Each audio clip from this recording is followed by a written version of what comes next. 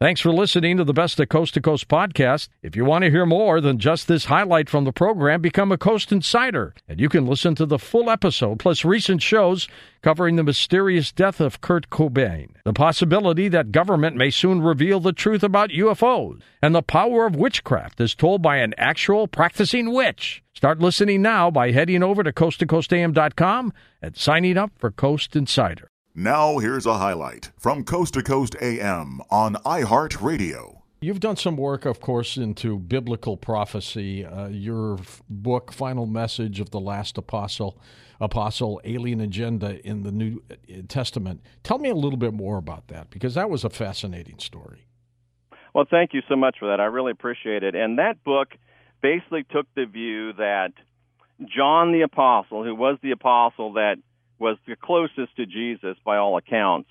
And he never wrote, George. He never wrote a word. He was kind of a background guy, the guy that took care of things that were less public. And 60 years after all the other apostles stopped writing, George, and about 40 years after Paul stopped writing, John sat down in the late 90s AD and wrote from that completely unique perspective of having been there, done that, seen it all. And he wrote his books, the Gospel of John, the 3 epistles of John, and the book of Revelation. And I believe he gave us the last will and testament of the apostolic era. I think he showed us that the New Testament is out of order. It's hiding the fact that the New Testament was really a battle between the apostles of the Christ and the followers of Paul. And he also showed us that there's a UFO, ET, alien agenda that's woven throughout the New Testament, and gave us warnings and prophecies and encouragement and instruction on how to deal with all that. And his Old Testament compatriot, Daniel, talked about the Mandela effect, and I also believe Daniel talked about the rise of AI, or artificial intelligence, its attempts to achieve deity and its ultimate defeat by Christ-empowered humanity. So that's kind of a thumbnail sketch of my thoughts there and some of my current thoughts regarding Daniel and AI in the Bible. Some experts in the computer industry believe that AI is very dangerous for us as humanity in the future. You agree with that?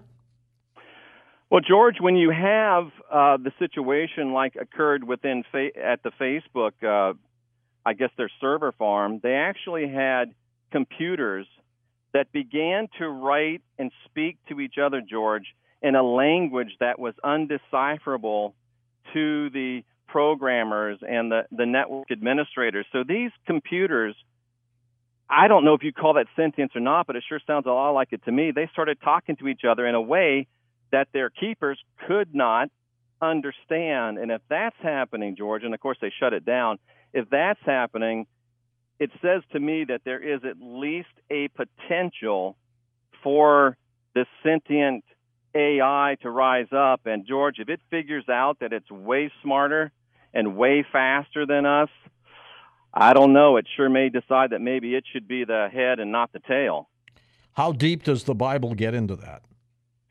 The Bible, George, gets surprisingly deep into that. I believe the prophet Daniel gave us a prophecy that is amazingly specific, and while a little bit scary, is ultimately a message of hope, overcoming, and victory for us.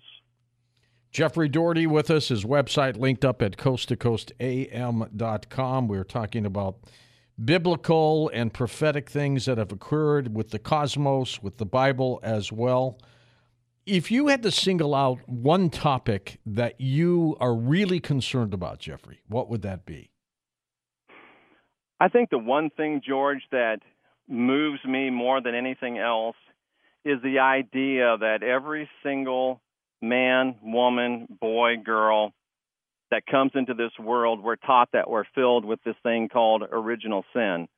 We're taught that with our very first breath, we are damned with, to be frank with you, that there's something wrong with us. There's something inherently wrong with us.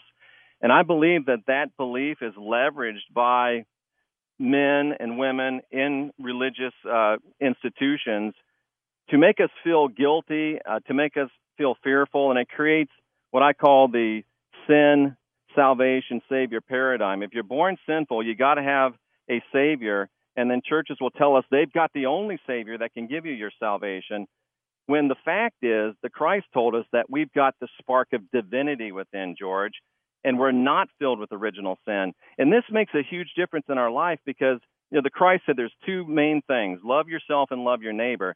It's hard to love yourself if you think you're filled with original sin. Sure. And it's hard to even trust your neighbor, much less love him if you think he is.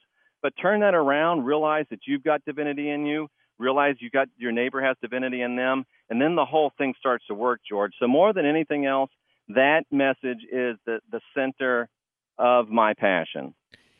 The Bible in the book of Revelation talks about the sign of the beast being 666.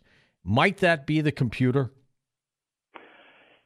George, if I knew all the answers, then I'd be a lot wealthier guy probably. But it's possible that it could be the computer. Now, if we break that down again to the text, if we look at the mark of the beast is number 666. If you break that down, it really talks about the mark of the beast being the impress of the image of Caesar on a coin. And the whole essence of the mark of the beast really is the fact that Caesar went out, conquered all the pagan religions, said you couldn't do any buying or selling unless you were using the Roman coinage. So in its strictest, most textual context, that's what it means. But of course, if we look at things prophetically and expand upon what's written in black and white, there are certainly some other ideas that can go through people's mind. And that idea that it could be the computer or something like that, I don't think that I'm in a position to say, no, there's no way that could be true. So it's definitely something to ponder. Have there been any signs, Jeffrey, in the heavens that would lead you to believe that we're being given signs about an apocalypse or anything like that? Well, I think that there's been signs in the heaven that point to things, but I don't think it points to an apocalypse. And in my estimation, the whole hoopla we had over the September 23 thing, in actuality, that exact alignment has happened at least 6 times in the last couple thousand years, so it's not terribly unique. Parts of it happen every single year. So I think that was more of a distraction. I think the real, true spiritual celestial event was that full solar eclipse we had back on August 21st, George, and I had the pleasure of being at the center of totality. So it was a tremendously moving event. Oh, it was. It was emotional for a split moment, wasn't it? It was. Were you there at totality? I sure was. I was in St. Louis at the time, so I was pretty darn close to it. George, it was one of the most spiritually moving things in my life, and I don't know whether it's true or not, but I had the feeling that like the veil between worlds was very thin. It was almost like you could see. Yeah, for a moment at least. For a moment at least, absolutely. And I believe that was the end of what the Gnostics refer to as the Sophia's correction. I believe from that day, for the next 7 years, we've got a new exposure of the fullness of female spirituality and the fullness of male spirituality. And it's going to be especially intense for the next 7 years, so we can really do some great spiritual growth. A lot of people are looking for 7 years of tribulation. George, I'm looking for 7 years of jubilation as we get all the fullness of divinity available to us, perhaps as never before. Listen to more Coast to Coast AM every weeknight at 1 a.m. Eastern, and go to coasttocoastam.com for more.